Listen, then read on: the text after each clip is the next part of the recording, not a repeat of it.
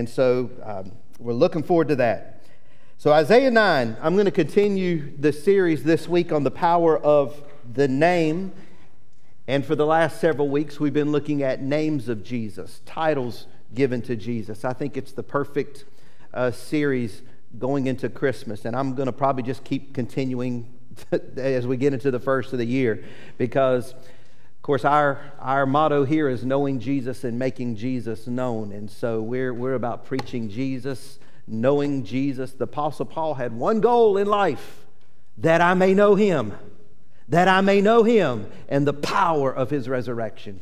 And so we want to know Jesus more and more. Today I'm preaching Jesus the light. He's the light. That's one of the names of Jesus. One of the staples of Christmas are lights, Christmas lights. You got to have Christmas lights at Christmas. And isn't this a beautiful tree? And don't you love the beautiful decorations? And John and Jen Cumbus, they come to the first service and they decorated, and some others. But Christmas is just the lights, the beautiful lights. I remember as a kid, I used to love getting in the car with my parents, and my parents would drive around looking at Christmas lights, going through neighborhoods. And there's still a lot of things going on, still a lot of lights. And we got the St. Augustine Night of Lights. That's always fun to go to. If you don't like lights, you're a Grinch, you're a Scrooge. My house is lit up. I'm here to tell you, I lit my house up. So if you don't have a light on or a Christmas tree up in your house, you're a Grinch. You're a Grinch. It's a light. I like Christmas. I like Christmas movies. I like the classic Christmas movies, and some of the Grinch Who Stole Christmas. I like the movie, the Jim Carrey version, and Elf. I like Elf, but there was a movie that came out early 2000s, like 2005, 2006, called Deck the Halls. Danny DeVito, Matthew Broderick, and it's a silly movie, but I like this movie. There's a message in this movie, and it's actually my sermon illustration, because I thought about this week as I was preaching on Jesus as the light. The storyline is that Buddy Hall has moved into a neighborhood, a new house, and he's become neighbors with Steve Finch, who's Matthew Broderick, Steve Finch and his family. Buddy's this insecure guy. Buddy's this guy, he's just got some issues. He's got some personal things going on. He's got depression. There's darkness in his soul. He's in a season of darkness. And one day, his daughters is showing him that you can actually view houses from My Earth, which is basically Google Earth. So they're looking in on My Earth, and they're looking at the houses, and they see the neighborhood houses. They're looking down the GPS, the satellites. They're looking at these houses. They see his neighbor's house, but he doesn't see his house. So he gets all upset and bent out of shape that you can't see my house from space.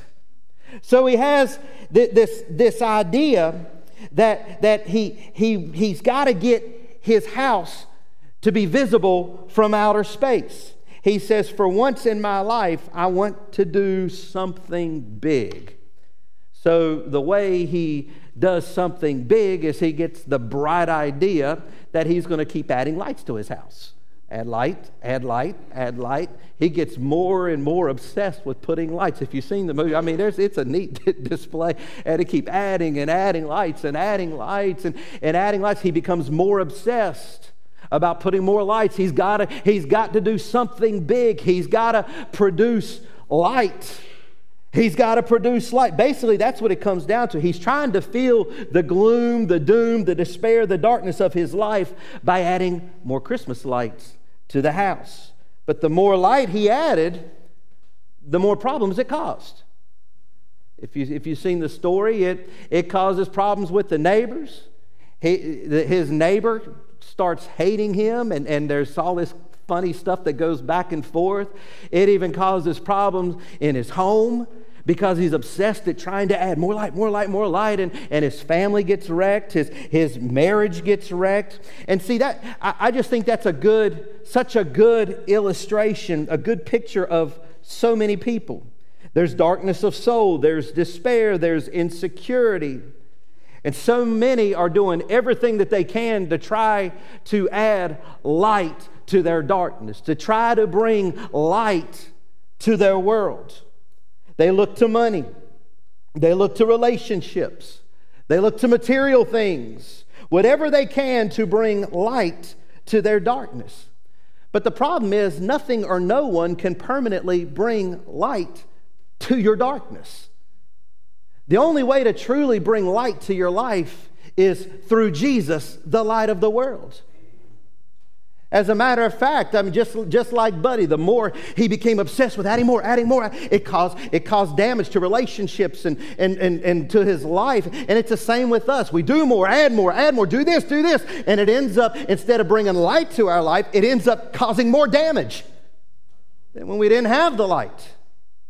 So Isaiah 9 points to a time when the true light is coming to the darkness, to the dark land. Verse 1 says, "Nevertheless, that time of darkness and despair will not go on forever. The land of Zebulun and Naphtali will be humbled, but there will be a time in the future when Galilee of the Gentiles, which lies along the road that runs between the Jordan and the sea, will be filled with glory." This prophecy was written 700 years before Jesus, the light, would come into the world. It was written during a time of darkness, one of the darkest times in Israel's history. The northern kingdom had been destroyed by the Assyrians. Notice Zebulun, Naphtali. Zebulun and Naphtali, they're referring to two tribes of the 12 tribes of Israel that were hit the hardest by the Assyrians. Zebulun, Naphtali, if you look on an ancient map of Israel, it surrounds the Sea of Galilee. And the Sea of Galilee would become known as the Galilee of the Gentiles because of the Assyrian occupation. So it's a time of darkness, despair, gloom. Some translations say gloom. It appeared hopeless as the Assyrian Gentiles had invaded, taken over the promised land, specifically Zebulun, Naphtali, by the Sea of Galilee. But Isaiah prophesies that a light would come to that dark land. Look at verse number 2. The people who walk in darkness, the people of that land, will see a great light. For those who live in a land of deep darkness, a light will shine. Imagine the hope that's bringing to the Israelis, to the Jews, a light will shine. It's dark right now, but things are about to change. It's hopeless, but the hopelessness is soon going to turn to hope. But actually, things get worse for Israel. Because not only had the northern kingdom been destroyed, but after this was written, the southern kingdom of Judah would be destroyed by the Babylonians. Remember a few weeks back we did a study on Daniel and Babylon and how to navigate through Babylon. It would continue to grow darker for Israel. Yeah, there was some restoration throughout the years, but it was a dark season. So then you come a few hundred years later, 300 years later or so, to the end of the Old Testament, Malachi. Still dark. Still dark. And from Malachi to Matthew, there's this 400 years of silence, darkness. It's known as the intertestamental period. It's that dark period where God appeared silent. There's no prophets. There's no inspired writers. Darkness. Hundreds and hundreds of years of darkness. Even though the prophet said a light is come. Where's the light? Where's the light? So the people of Israel, as they searched for the light and couldn't find the light, they tried to bring the light on for themselves. They tried to do anything to light up the darkness of their land, anything to bring hope to the gloom and despair. Even the religious leaders, the Pharisees and the Sadducees, you've heard of them. Jesus often got into a tussle with the Pharisees and Sadducees. They thought, well, to bring light to the darkness, let's add more laws. Let's do more religious deeds. 10 Commandments isn't enough. So they actually add more. They actually usurp the law of God and end up adding more laws to the Torah, totaling 613 commandments to follow. That's how we'll bring light. We'll add more commandments. Dude, we can't even do the 10. How on earth are you going to do? I start at number 1. I fail at number 1. They became super legalistic. You know what legalism is, don't you? Legalism is trying to live by man's laws to become right with God. But legalism doesn't bring light to the darkness. If anything, legalism makes life darker. Because there's no way you can live up to the standards of God. The point is, our natural instinct when we're in a dark season is, I got to do more. I'm not doing enough. Sure, I'm missing something. I've got to do something. I've got to do something to get rid of the darkness. For some, it's spend more money. That'll make me feel better. Go to the gym. Work out more. Work longer hours. Party more. Vacation more. For others, it's adding good things. I need to do more good deeds. I need to volunteer more religious things, more give more. Of course, all of these things are good. But these things have no power to bring light into our world. They're the results of when light comes into our world. We do more, we give, we love, we do all that because light has come into. They have no power in and of themselves to bring light into our world. So hundreds of years, darkness, gloom for Israel has passed. But finally, in the midst of the darkest hour, at the appointed time, there's a scripture that says, at the appointed time, light, the light that was prophesied 700 years ago, would come into the world. Zechariah declares in Luke chapter 1, in the New Testament, he says, because of God's tender mercy, the morning light from heaven is about to break upon us.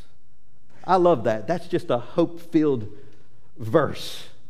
Because of God's tender mercy, the morning light from heaven is about. The morning light is about to break upon us. You know, there's just something about the morning light, isn't there?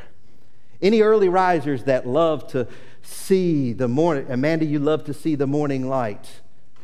Love to see that because there's something when it cracks through the darkness. The only time I'll see the morning light is if I'm sitting on my deer stand. Other than that, I'll see it at about 11 o'clock. I'll see it when the sun comes out. I'm not an early riser. If you're anti-gun and anti-hunting, sorry. It's one of my favorite hobbies to do. But I'll be sitting out there early morning, and you get out in the stand, and it's just pitch black, and it's like the woods are dead. But all of a sudden, when that morning light cracks, it's like the woods come to life. You hear squirrels come out of the nest and pitter-patter through the woods, and birds start singing, and in the distance on the farms, the rooster's crowing. Because there's just something about that morning light where when it breaks, it's like it livens humanity up. And maybe you're here today and you're in a dark season. See, this message is an encouraging message, is a message of encouragement to those who are in a dark season. Who Charles Spurgeon, the great preacher, he called depression the dark night of the soul. Maybe you're in the dark night of the soul. You're in a season of gloom and despair. Well, you know what? Let me just prophesy to you and say the morning light is about to break upon you.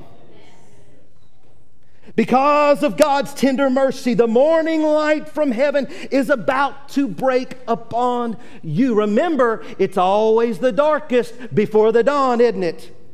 It's dark, it's pitch black, but boom, and I'm just believing that the morning light is going to dawn upon you and bring light and life to your world.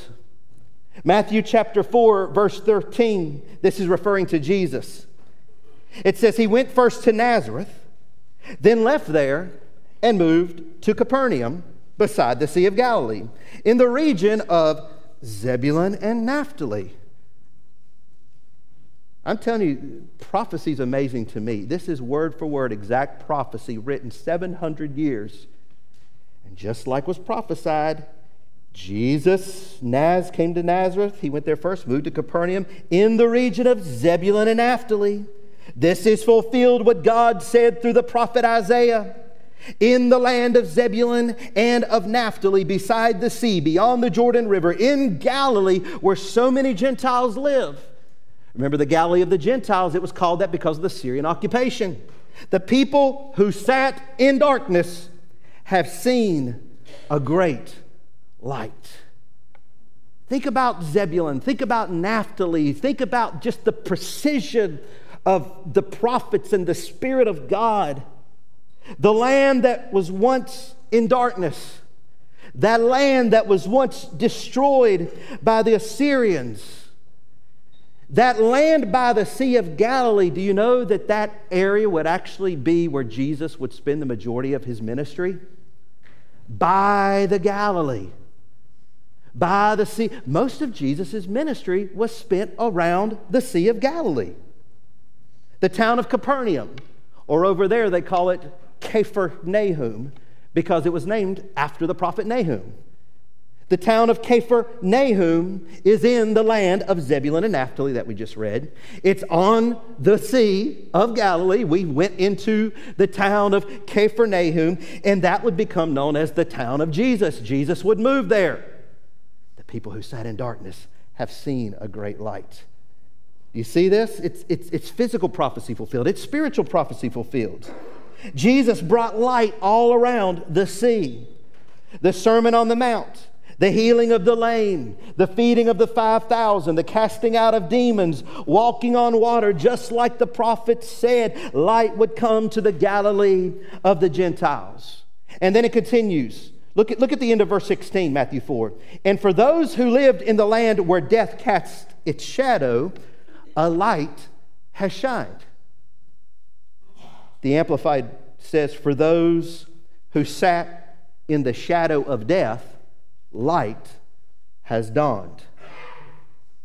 Scholars believe that this land of the shadow of death is referring to the valley of Megiddo or Jezreel.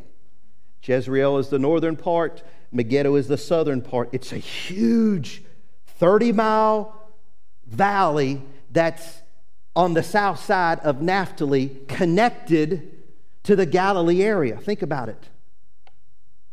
Those who sat in the shadow of death, light has dawned. See, this valley, Megiddo, Jezreel, throughout centuries, it's a valley of darkness. So much darkness and despair in the Megiddo Valley, Jezreel Valley. So many wars have taken place. So many people have been killed in that valley. Lindsay spoke last week on Saul, and of course, did she not do an awesome job if you were here last week? I mean, she home run. But she spoke of King Saul, who was killed.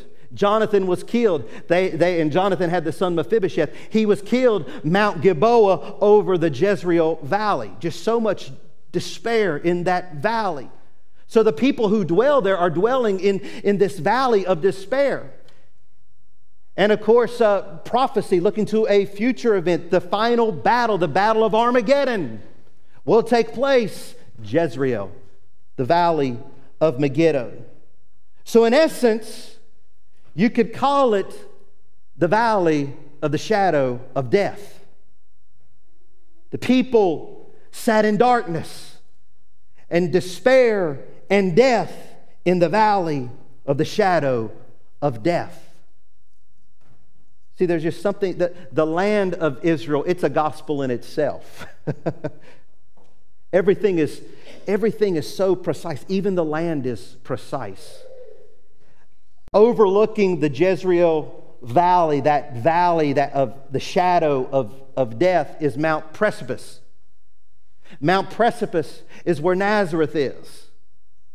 At the very top of Mount Precipice, overlooking Jezreel, that shadow, the valley of death, to this day is the remains of the synagogue where Jesus walked in Luke chapter 4, opened the scroll and declared, "The Spirit of the sovereign Lord is upon me, for He has anointed me to bring good news to the poor. He has sent me to proclaim that captives will be released, that the blind will see, that the oppressed will be set free." He's declaring this overlooking the valley, the shadow of death. The people who sat in darkness. So the blindness that he's talking about, the blind will see. He's not talking about a physical blindness. He's talking about a spiritual blindness. The people are dwelling in darkness. They're dwelling in despair. Their eyes are blinded to the truth. But he's there to declare, "The Spirit of God is upon me. I'm here to bring light to your eyes so that you can see the truth and see the life that is available to you." Overlooking the valley of the shadow of darkness. From Mount Precipice, Nazareth at the top, right over the valley is another mountain called Mount Tabor. Put up the picture. I got a picture of Mount Tabor just to give you got to get a visual of the land, because the Bible speaks to you when you know the geography, the Bible comes to life. There in the midst of the valley, it's like, boom, there's a dome. Right in the, I'm literally taking this picture from the synagogue where Jesus was taking the shot, Mount Tabor. Mount Tabor, all that below, Jezreel. The valley where the death cast its shadow. See, Mount Tabor is the place in Luke 9 where Jesus took his disciples to the top. They went up there to pray, but something amazing happened. He was transfigured, and the radiant light of God would shine upon him. For light has dawned, the glory of God radiated. It's known as the Mount of Transfiguration, and the light and the life of God would radiate through his disciples throughout all of that land. Can you just get the visual? Jesus, the light of the world, the valley of the shadow of death, and physically the light is being radiated with the glory of God. Can you imagine the view of what this must have looked?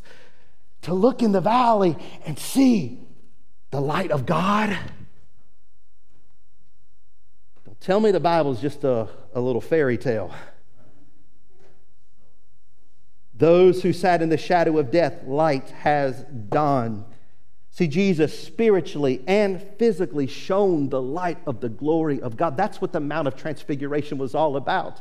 It was to reveal the light and life of God. It's actually a fulfillment of the Isaiah 9 prophecy, the people who sat in darkness. John 8 verse 12 says, "Then Jesus spoke to them again, saying, I am the light of the world. He who follows me shall not walk in darkness, but have the light of life." The light of life. John 1 verse 4, "In him was life, and the life was the light of men."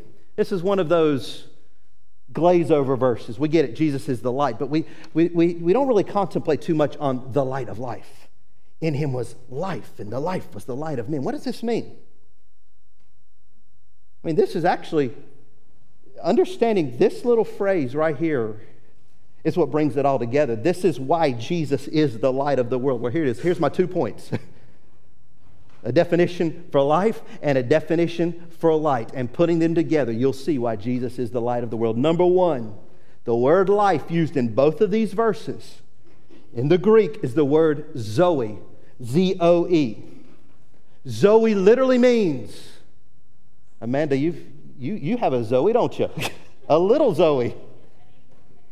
It means divine life of God. It's not just referring to like our life, to breathe. No, life in this context is the divine, perfect abundant, blessed life of God. In him was Zoe, divine life of God. It also means the absolute fullness of life, which can only come from God. So John 1:4 could literally read, in him was God's life. Or in him was the absolute fullness of life, which comes from God. So that's life. What about light? His life was the light of men. Well, number two, light in both of these verses is the Greek word phos, P-H-O-S. Remember, Zoe, divine life, absolute fullness of life which comes from God. Light, the word phos. And in this context, phos means the manifestation of God's life. To reveal. That's what light does. Reveal. To reveal God's life. To impart God's life. For example, that word phos, that's where you get the word photograph. It's the root word photograph. What is a photograph? A photograph is when light reveals and imparts an image into paper or into a JPEG image. Phos is the impartation of something. So here, phos, I am the light, is the impartation of God's life into the world. I mean, think about this. Jesus came to reveal and to impart God's life into you and to me. Just like that photograph reveals, imparts that image into a piece of paper, Jesus came to reveal God's and to impart God's image into us. Isn't that amazing? That's why Jesus is the light of the world.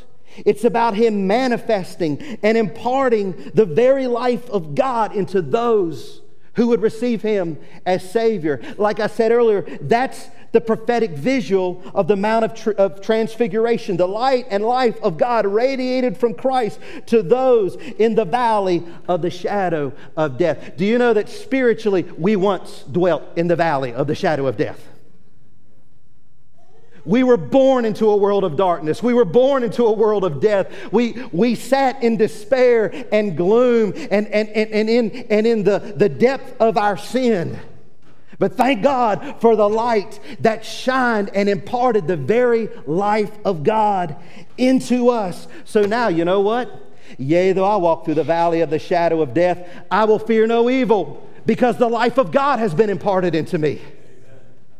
And because God's life has been imparted into me, that means death no longer exists inside me. Gloom, despair, darkness no longer exists inside me. Amen. That's enough to get a shout from her right over there. That's right. Let her rip. Let her rip, right? Bible says, out of the mouths of babes and little beings, he has perfected praise. That's right. If you know what? If y'all want praise, if y'all won't say amen to the life of God inside of you, that little fella over there will do it for you. That's right. In him was life, and the life was the light of men. So here's my question as we wind down. Have you received the life of God? Have you received the life of God that Jesus came to impart? See, that's what makes Jesus the light of the world, because he came to manifest and impart the abundant life. John 10:10, I have come that you might have life and have it abundantly.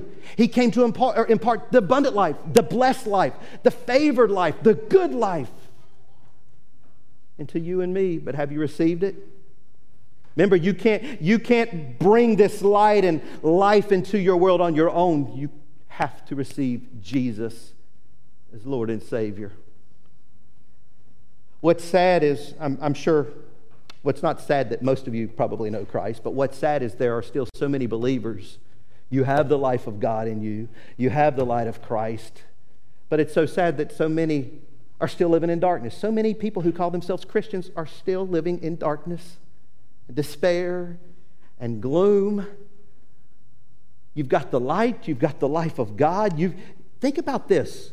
If you've received Jesus as Savior, you've got the very same life that Jesus had inside of Him. You've got that same life in you.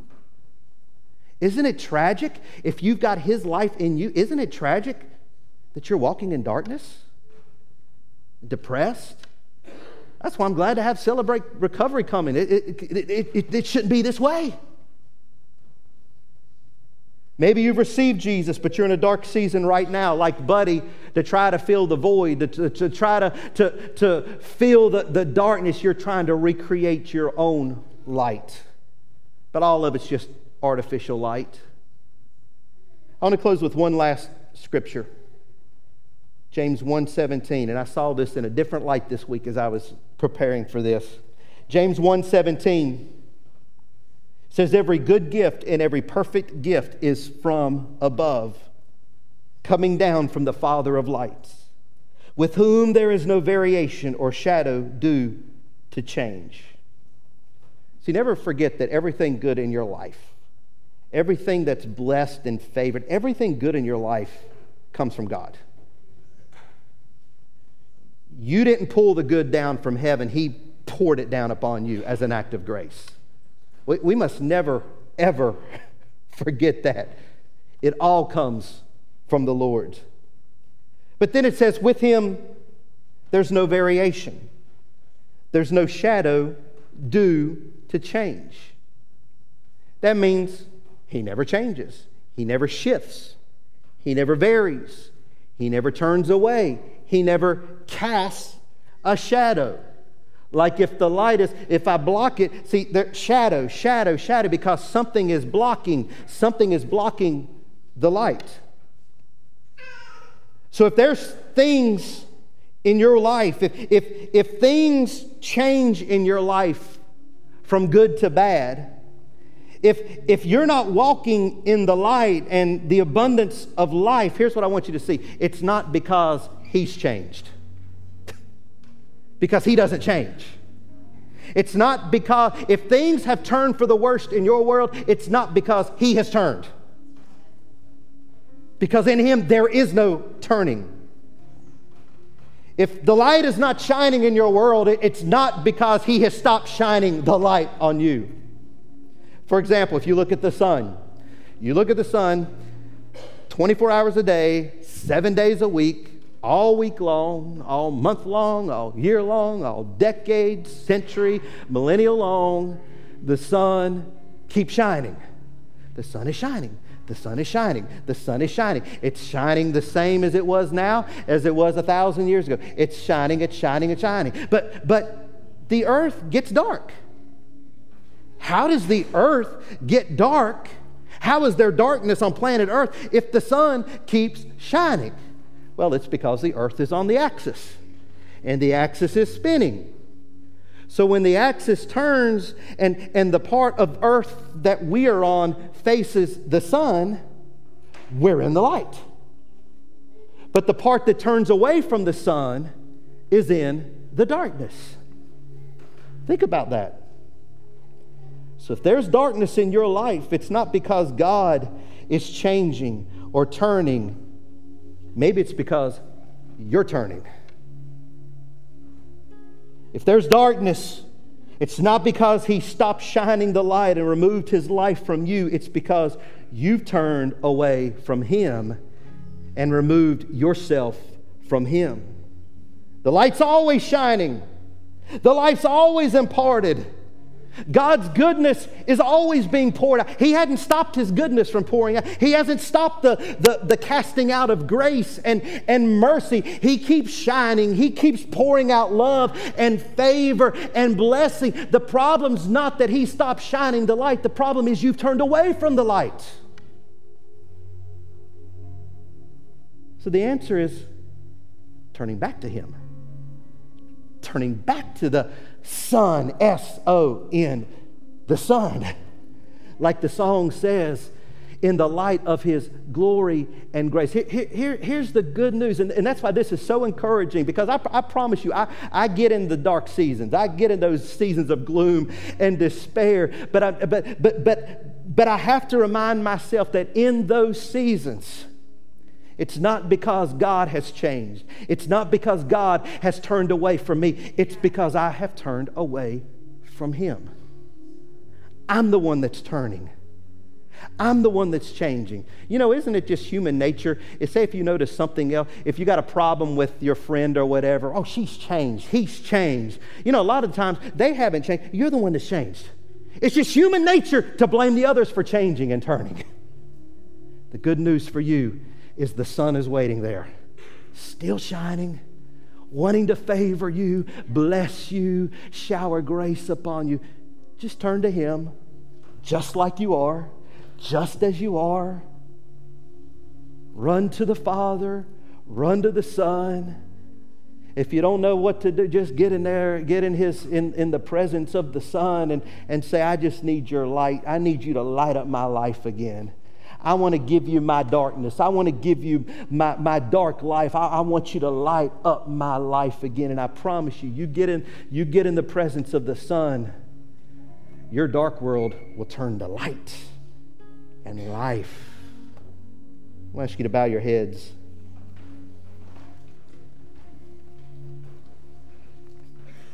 In the light of His glory and grace. First of all, have you received Jesus as your Savior, the light of life? That's the starting point. It's coming to Jesus just as you are and receiving Him as your Lord and Savior. For God so loved the world that whosoever believes on Him will not perish but have everlasting life. Zoe, if you come to Him, believe on Him. You got to admit that you're a sinner. You got to admit that you cannot save yourself. You got to admit that you are incapable of anything good, none righteous, no, not one. And you're just coming to Him and you're seeking His grace and seeking His forgiveness. You're believing that all of your sin was placed upon Jesus when He died upon that cross. And He rose from the grave to bring new life into you. So if you come to Him and acknowledge that, He'll save you and He'll fill you with life. Would you pray with me if you want to receive that prayer today? Just right where you're seated. Just pray with me. I'm going to lead you in a prayer. You got to believe this in your heart. Say, Jesus, I know that you died for me on the cross. Jesus, I know that you shed your blood for me on the cross. I make you my Savior. I make you the Lord of my life. Please save me. Please forgive me of my sin. Restore light to me. Restore light to me. In Jesus' name. If you just pray a simple prayer like that, He'll hear you, He'll save you, He'll shine His light upon you, He'll fill you with renewed life. It's as simple as that. Whosoever shall call upon the name of the Lord shall be saved. Remember, it's mankind that tries to complicate salvation. It's the Pharisees and the legalists that tries to complicate salvation. Jesus says, just come to me. And maybe you're a Christian. Maybe you have prayed that prayer before. Maybe you are saved. You know that heaven is your home, but you're still living in darkness. You're in a dark season of life right now. A dark place of darkness, maybe depression, gloom, despair, whatever it is. You know, that tends to happen a lot around this time of year. It happens so often because we lose loved ones and death, and often we have one less family member at the table, and it can be a gloomy, dark season. But just turn to the light. Turn to the light. Father, I pray in Jesus' name that if there's anyone here today, a believer that is in a dark season, and I just pray just a revelation of the light of Christ, that they would just turn to the light just as they are. They don't have to clean themselves up. They don't have to add more light. They don't have to try to be the light themselves. Just turn to the light and say, here I am. Fill me up. Fill me with your Spirit. Fill me with your light. Fill me with your light. I pray, Father, for every single person that's in darkness, that you would turn the darkness into light. Into light. And Father, as we now go into this time of communion, I just pray that we would be directed to the light. In Jesus' name, amen.